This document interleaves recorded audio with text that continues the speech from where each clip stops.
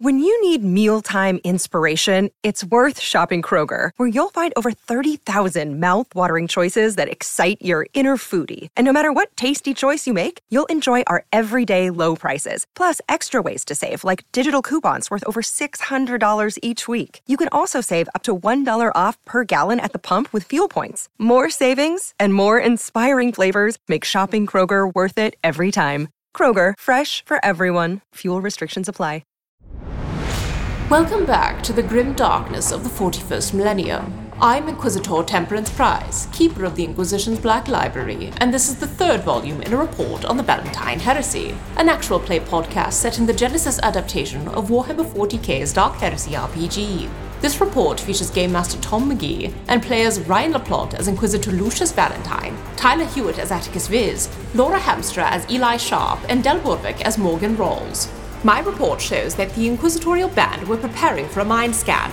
Eli beat up the Beastman before Morgan talked him into cooperating. Atticus was deeply disturbed by Valentine's comfortable chat with a heretic, and Valentine disciplined a stormtrooper after hatching a plan to send copies of himself throughout the galaxy. What will they find inside Eli's brain, and how will it change their plans? Find out next in this episode of the Valentine Heresy. From the private log of Gideon Kotov. Sorry. So what will happen to my son? You say this will clear up my debt. Yes, of course. Entering the template project is we're indebted to you, really. The Imperium is indebted to you. So we'll just put your son in the machine. We'll run some tests. We'll pick up on all the stuff that makes him tick, and just send it out into the galaxy. It'll be like your son is alive everywhere instead of just here. That's fine. And what will happen to him? Well, we have servitors to mop up the mess later. But hey, what do you care? You're debt free, right? Eli, it's time to find out what's going on inside that mind of yours. Surely a nice, simple tiptoe through the tulips is where we're headed. The happiest man in the retinue, Eli Sharp. So we talked about this a bit in season 2 and kind of what these brain scan machines look like. Because again, 40K tech is like a weird kind of nightmare realm of some incredibly advanced, incredibly capable, mechanically sound patterns that have been found and replicated, but everything is kind of a knockoff at this point, right? It's either old, or it's like, cool, we have the blueprints, we could build it.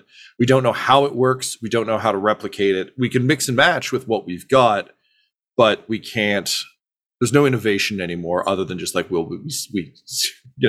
bolted the thing to the other thing, ta-da! And as a result, a machine like this that has been custom built, particularly using Xenos tech, is a bit of a marvel to behold. It's not nearly as big as sort of the full-size room rig we saw previously.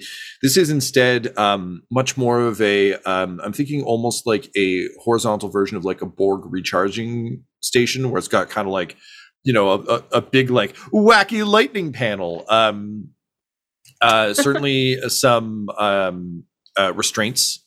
Very much in kind of if you're going to strap someone to a gurney kind of restraints. Yeah. But the actual what you lay down on, Eli, before you get strapped in, is almost a comfortable gel, which is wildly strange to you, and I think uncomfortable in the way that if you're used to sleeping on a firm mattress, getting onto a gel anything is just it's your body isn't used to comfort. I assume I'm fairly stripped down for this, or is this is it gel as in it's liquidy gel or gel with a firm surface? It's I should clarify. It's a firm surface gel. So okay. It looks like a cushion, but then you sink into it and it Gotcha. kind of takes on your form, which is again just unnerving when you're expecting this will hurt, and it's oh no, this doesn't hurt. I hate this.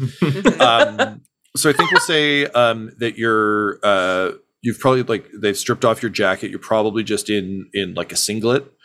The process has been refined a lot since the Abagnale pattern was developed, and part of the many iterations of this that Kotov has made over the years means that he assures you it's a much less messy process than when he started, and we've come a long way since he had to dig out those memories a little more literally.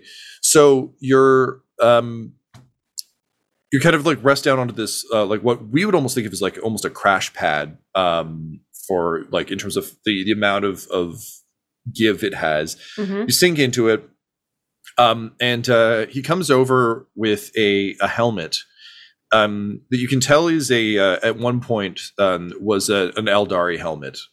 It's been heavily modified. There's a lot of very clear like Mechanicus tech. So skulls, but also cogs. Normally just spikes and skulls.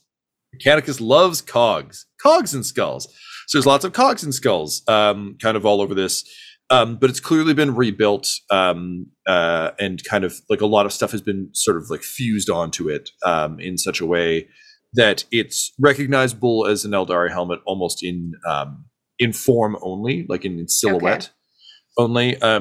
For those of you who aren't familiar with kind of Eldari helmets, they're very tall. I mean, the early Eldar designs were basically just space elves. So if you think like a classic kind of pointed elven helmet, it's kind of that with a little bit more sleekness to it, and sort of almost interlocking plates down onto a faceplate. Faceplate itself has been removed. So we're almost looking at like a Centurion helmet in some ways, but a bit classier.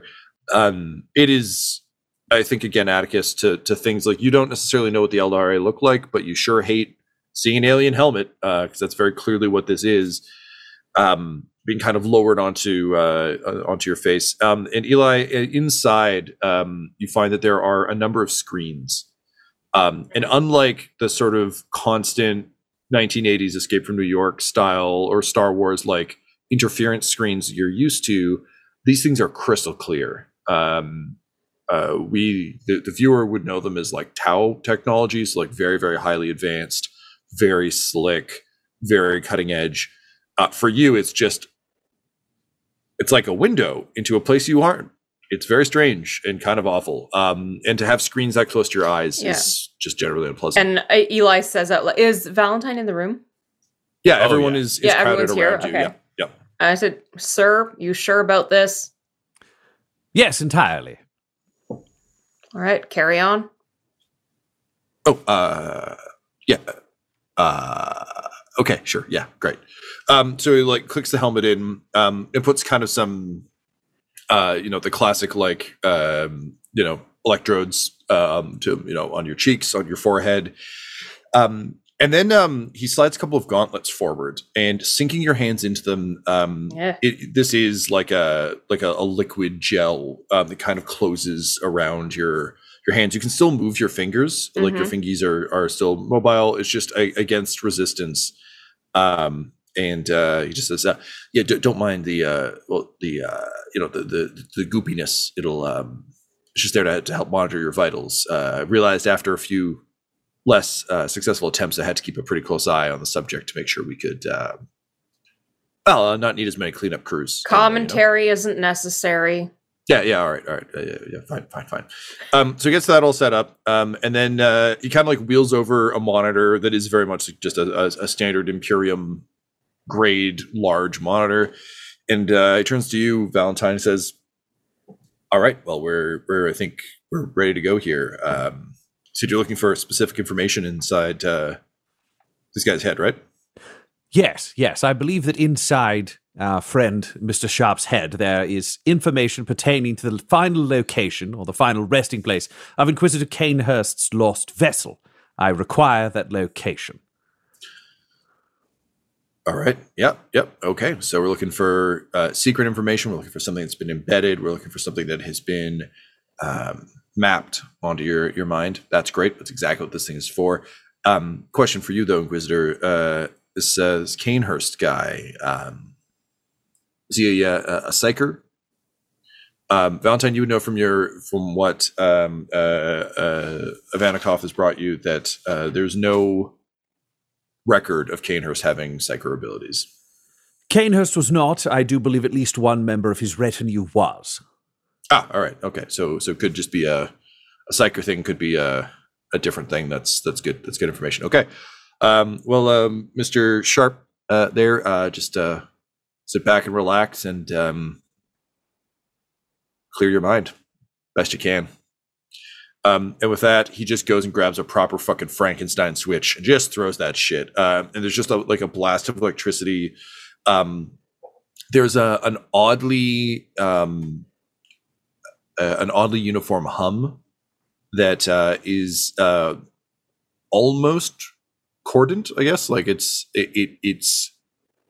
unnervingly beautiful. And Atticus, I think, like the hair, the plentiful hair on your body kind of stands on edge, because it's like you're used to machines sounding a certain way, but like this kind of like high-pitched kind of beautiful tone is incredibly foreign to you, in terms of like, it'd be honestly the equivalent I think of is like if you've only ever heard like a diesel engine or someone like proper revving an engine, and then an electric car drives by. It's just unnervingly silent, and can go so much faster, so much quicker. It's just like it's just off based on your experience.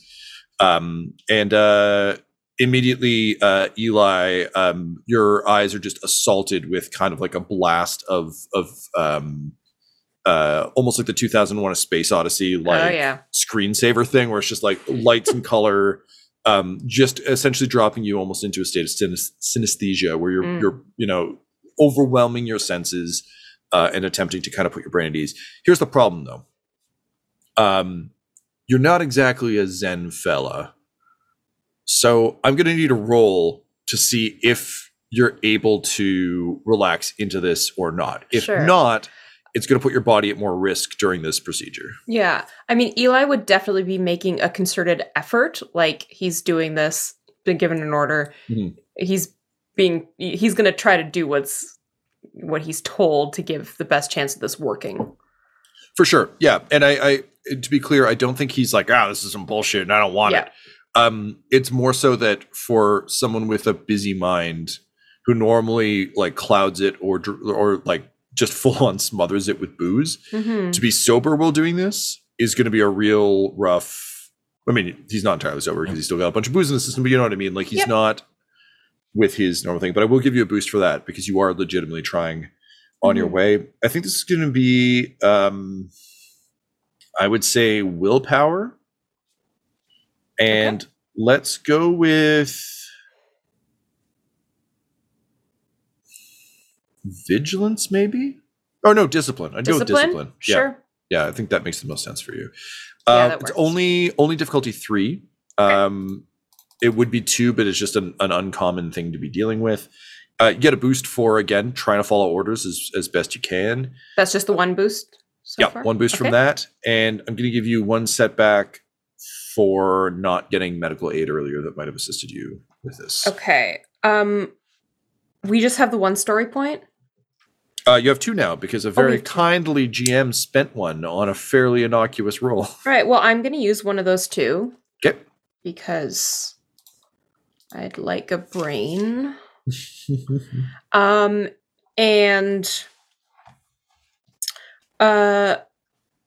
Given that Valentine's mission is a holy one, Eli would like to be around to help it. So I am going to use the Emperor's Blessing talent. So I'm going to add 2 boosts to this. Nice. All right. All right. Good to go? Yep. Oh, dear. Oh, hello. 6 successes, 1 threat. Ooh. Phenomenal. So, yeah, you relax, Eli, but you poop a little bit.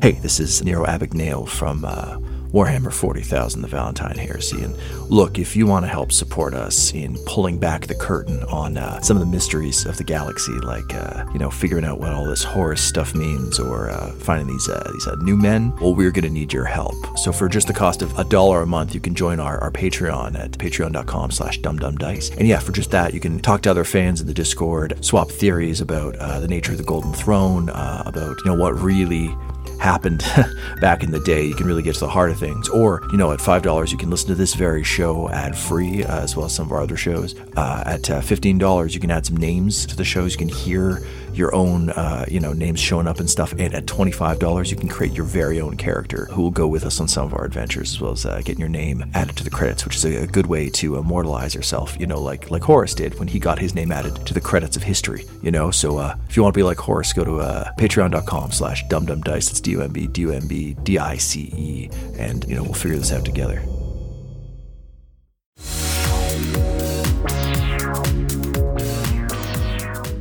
So yeah, Eli, you with an effort will yourself into kind of this charmed state.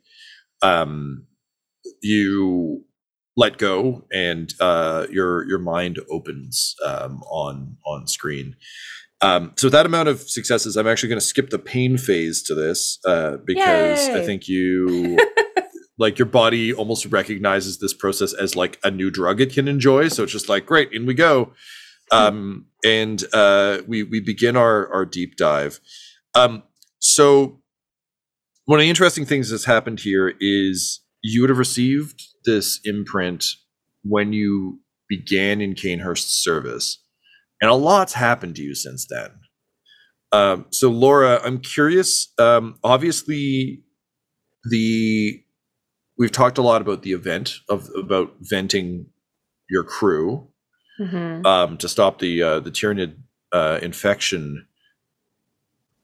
What do you think the busiest, biggest idea that's been tumbling over and over in Eli's head is that would be at the surface here? Because you have so many successes, I'm also going to say, if you determine that he would not want this to be the thing that people see, that you can swap it for something else, but I need to know what you would swap it for. I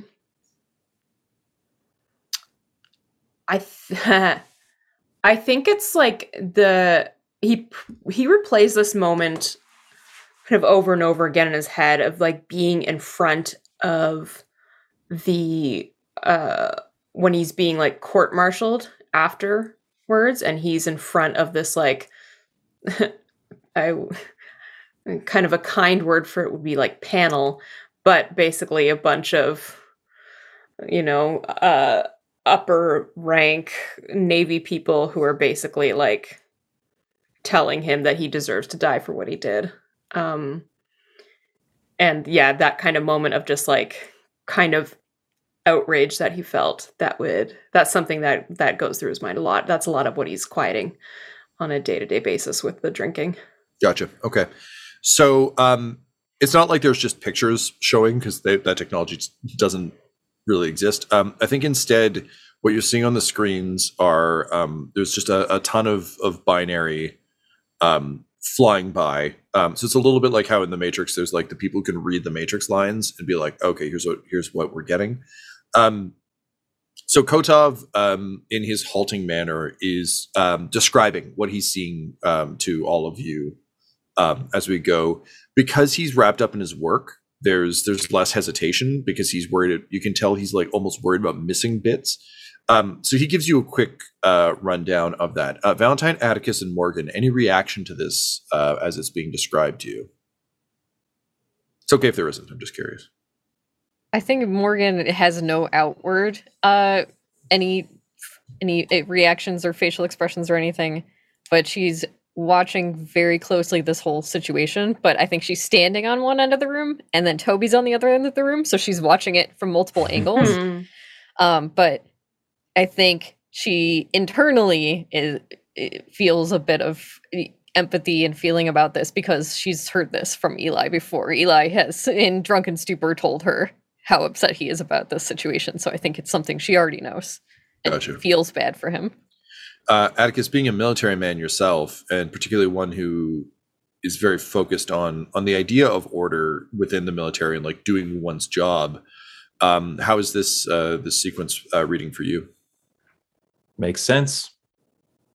It's your job to execute an order. It's your job to take the blame after. But he is, I would say, probably somewhat disturbed at this machine and what it's doing and what it's producing. Mm-hmm. So I think he's standing pretty close by to Eli in this like bed that he's kind of on. Should he receive the order to destroy this thing at any moment, he's poised to do so. Gotcha. And Valentine. Valentine is watching the screen and Kotov with rapt attention, which for him is standing at military attention, hands behind back. With his metal eyes, he's incredibly hard to read to begin with, but this is just fully kind of paying attention to the environment. Knowing that he may voluntarily put himself through this procedure, he wants to track all the different parts of it and what the dangers are.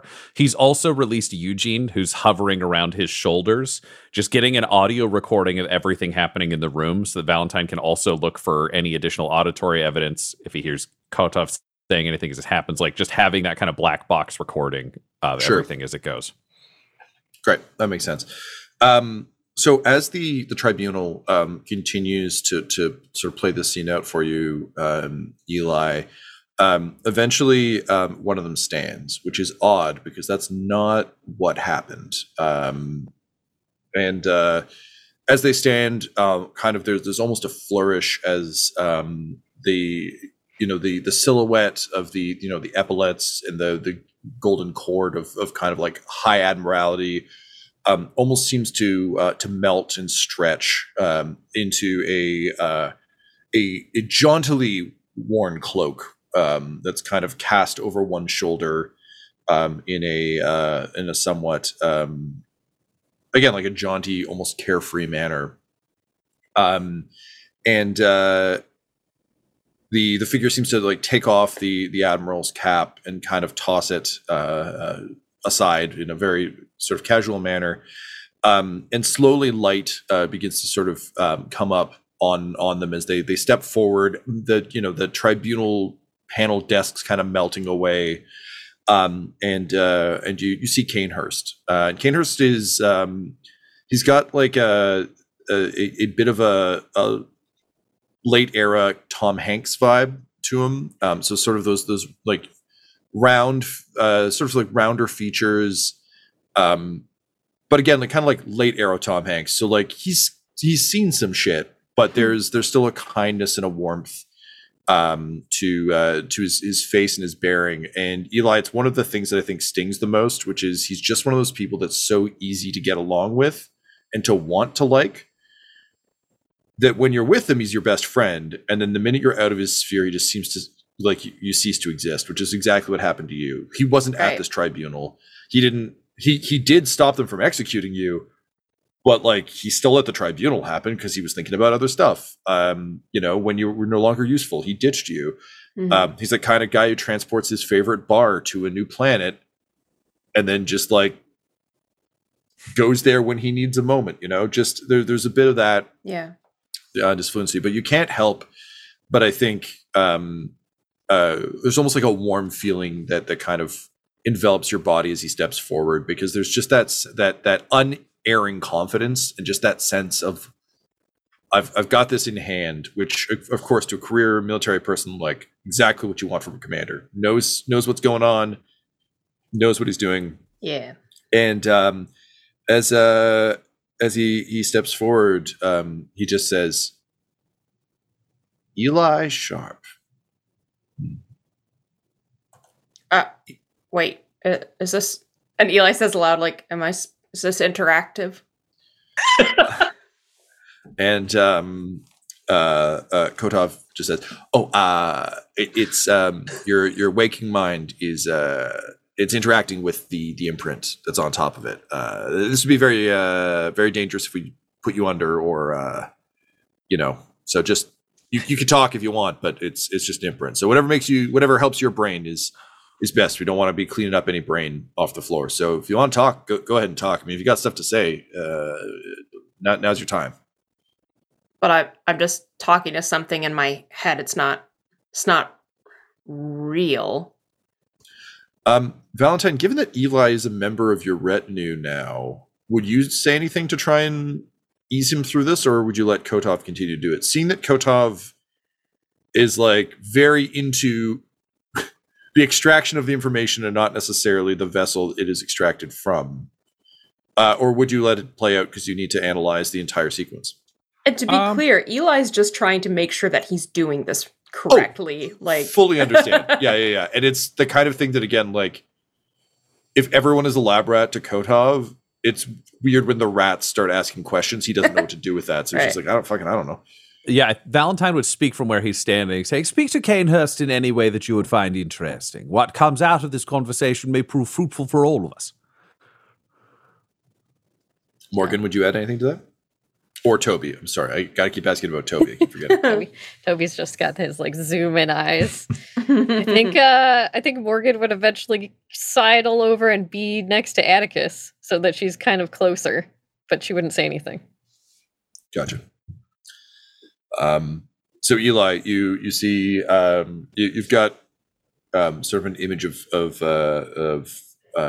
Inquisitor Raziel Kanehurst standing before you, nodding, a little slight smile. All right, and kind of a bit awkwardly at first, Eli kind of nods and says, Inquisitor? Eli Sharp. Correct, Eli sir? Sharp. Inquisitor Kanehurst. Eli, Sir.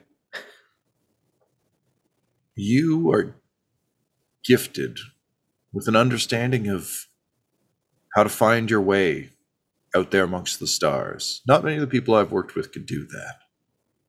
It's a skill that a lot of people don't put much value in. We've forgotten the old ways, how difficult it was when our first ancestors took those first halting steps forward into a galaxy, a wider world. But you know. So when I say that you can find the first trace of me, should you need it, at these locations, and he mutters coordinates to you that immediately, Eli, like, you recognize exactly how you put that into navigation, how you would convey this information. And Kanehurst just nods and he says, so you'll find a way station there. From there, you'll be able to find wherever in the galaxy I am. Just like our ancestors. You go find me amongst the stars. And then the message repeats. And basically, like, it repeats like twice more before they'll pull you out. Is there anything you would want to do before you go? No, like, I think it was odd talking to him, but as soon as it repeated, it was just so obvious that, like, there's no point in interacting with this. So Eli just kind of gets down to business and speaks to the room, saying the coordinates. Great. And so before Kotov pulls you out, he sidles over to Valentine. Atticus, I assume you bristle at casual sidling over to the Inquisitor? Yes. Yep. Yes, bristle.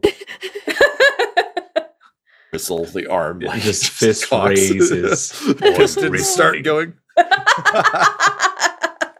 And Kotov says, he's already plugged in Inquisitor. Do you want me to make a template? Yes, that would be excellent. Thank you. And he gives you his most Goldbloomy grin to date. And he pats your chest, Eli, a couple times, and just says, "Yeah, right. So this is this is the part that kind of sucks." Wait, I thought. Wait, a button, what? And electricity courses through your body, Eli, and you pass out. Super.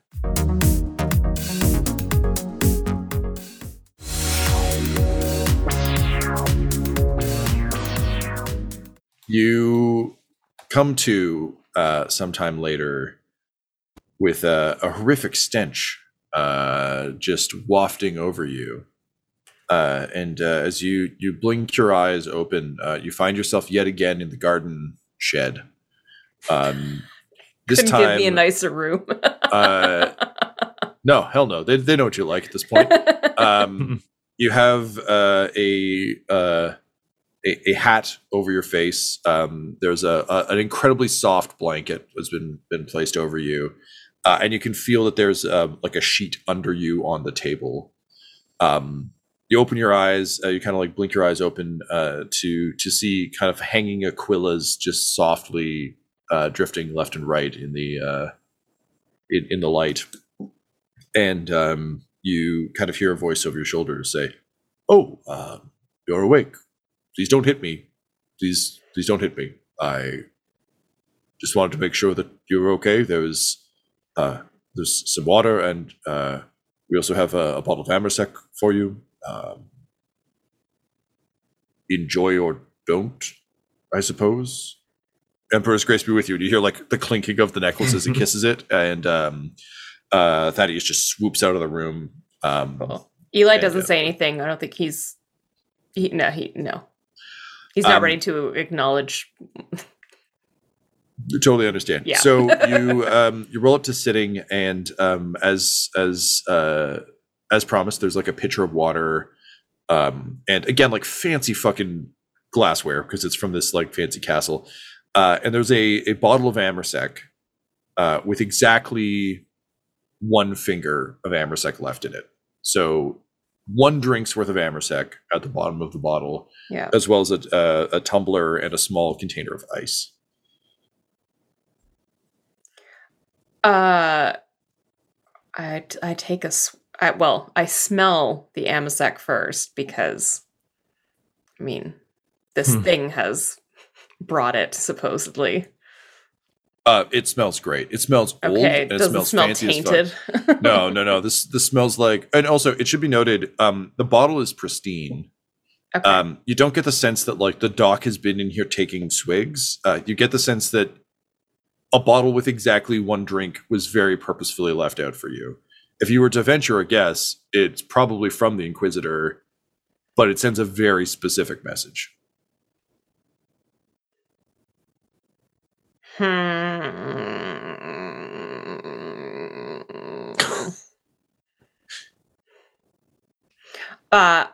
Eli takes a swig and then smashes the bottle on the floor. Oh, it's the good shit. Great. So you smash the bottle. You gather your coat. You feel tired in a bone weary way. Your head is splitting, but it's a different headache than you're used to. So at least there's some fucking novelty to it. Your strain has been recovered. Oh, that's nice. Because it turns out you actually got a pretty decent sleep. They set you up proper in the garden shed. You make your way back out, rejoin the world, and go in search of. You're met by much more polite stormtroopers than previously. One of whom has his wrist in a cast, and they basically bring you to the ship. So Valentine, Atticus, and Morgan, having got the coordinates for the waypoint, a quick sort of cursory inquisitorial archive scan suggests that, like, obviously it would be impossible for an inquisitor to imprint their entire retinue with knowledge of where they are at any given time, but knowledge of a thing that could basically create a chain of data points. Yes, exactly. Yeah. So basically it's like a breadcrumb satellite that's been left to help point you in the right direction. It's within the system, obviously, to get you going in the right. Well, I mean, it would have to be within the system, but it's close enough by that it won't be long to find the first one, take you on your way. That said, you have the information you need. You know Gnarl's body is out there somewhere with more information about your visions. Is there anything else you would want from Hearthold before you go? Again, this will be your base of operations moving forward, but once you get off-world, your Inquisitor rank gets big old quotes around it because technically you are dead. at least until the slow grinding bureaucracy of the Imperium catches up. Is there any other Eldari or Necron tech in this place? You could go talk to Iskander Maid, who is the sort of head inquisitor of the Xenos sect here. But no, amongst the Hereticus, there might be like bits and bobs, but not enough to upgrade. Because basically, like, Kotov has been given a lot of stuff since he's been here. But it's stuff that the Hereticus chapter would have, like stuff that Graves would be able to give. Maid may have other things that just aren't here, but you would have to go. You'd have to go up to the spire and the landing pads to talk to Iskander if you felt so inclined. Yep. Valentine would look through the records that he has from Billingberg to see if he has anything to trade. He wants to keep the tomb ships. They're too useful. And he promised Davy and Mutis a report of basically he'll give him everything that isn't useful, where it's like, if he thinks they're actual heretics, like, go fucking burn it down. He doesn't care about any of that. But is there anything there that the Ordo Xenos may be particularly interested in, or in terms of assets or anything, so that he's not just showing up to be like, hey, man, can I have your illegal shit? I have nothing to offer in return. I've been here a week.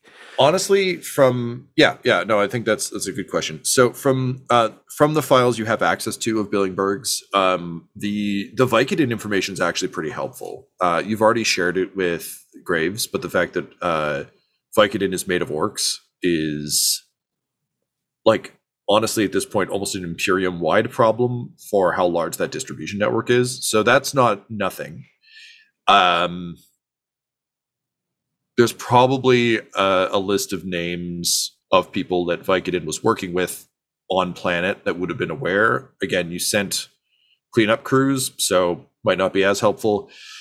The information about the Abacus network, so the tomb ships, the Abaci, you could share that because it is based on Xenos tech.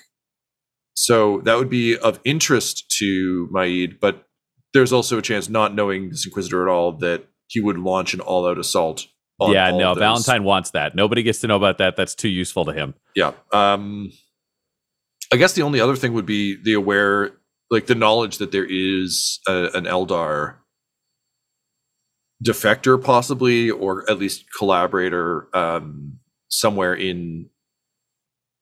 out of Eldar space and in Imperium space. But again, it's a pretty loose lead, so nothing huge to trade on that front, unless I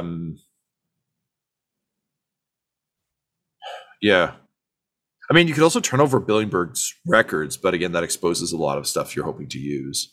Yeah. Valentine will probably talk to Trisaeus first to find out if there's anything that the Hereticus have that the Xenos would want, where he could trade information between Ordos. Okay. Can you roll me let's go with like maybe a forbidden lore? Sure. Let's go forbidden lore and intellect. Difficulty 3, and this is basically like a roll to determine what Trisaeus is able to get for you. Cool. I'll give you a boost for being in good with Graves. You're very much on side with him, and he did kind of promise you any assistance you might need. I'll also give you an additional boost because you're new. I feel like a new Inquisitor showing up with information might be an attractive prospect. We're currently at 1 and 4 again. I think this is a just in case measure. It's not of huge stakes to him, so I won't use those yet. 1 triumph, 3 threat. Ooh. Okay.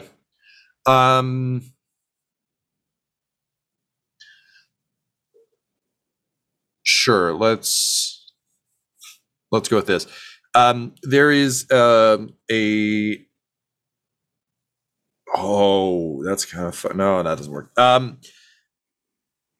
think we can say there's like a recovered Tyranid carapace that is amongst, honestly, the lost and found of Hereticus, in terms of just like some Inquisitor had it in a crate in the Hereticus storage.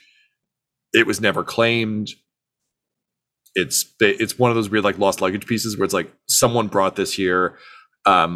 It's valuable enough to the Xenos that to Ordo Xenos to take a look at it just to see if there's anything new that can be gleaned from it. But there is a sense amongst the Ordo Hereticus that like someone still could come back for this. So it's been logged. It's basically like in evidence. The threat, I think, is taking it would not sit well with the Hereticus, like the Ordo Hereticus folk. They wouldn't like hate you for it, but they've made clear their stance, like, no, we're not giving you this. Someone's coming back for it. So unless you want to work to subvert that, it'll just be kind of like a, oh, hey, what? Kind of situation from the 2 threat. How could I subvert that? Subversion is very much Valentine's fucking bag. Well, so the information you have is it was left behind by an Inquisitor. It's currently sitting in evidence as someone might return for this one day, and as a result, they're hesitant to give it up. So how would you try and get around that in a way that would satisfy them?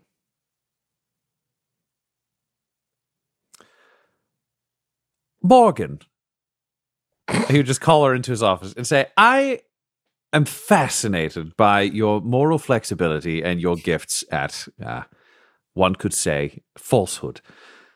There is something I require that is in Hereticus storage that they believe has been placed by an Inquisitor, unknown name, unknown time, no return date. The Order Xenos would be very fascinated by it, which would allow us to facilitate other deals that become useful. I'd like you to get it for me in a way that won't get me in any trouble. Oh, yes. Into the inquisitorial storage. That's whatever you say, Inquisitor. Excellent. To be clear, I will have to disavow this mission if you are caught, so please don't get caught.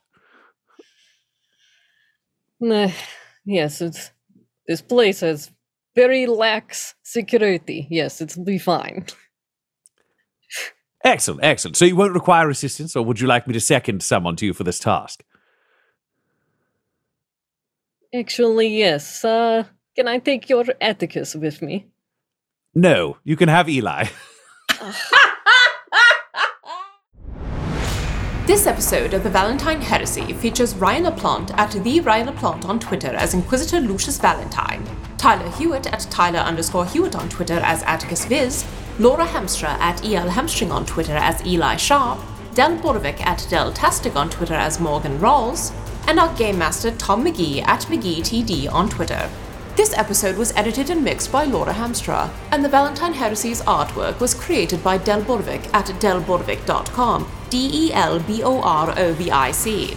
Our theme song is The Hordes by Megan McDuffie, and our ads use the tracks No Control and Chiefs by Jazzar, JAHZZAR, available at freemusicarchive.org.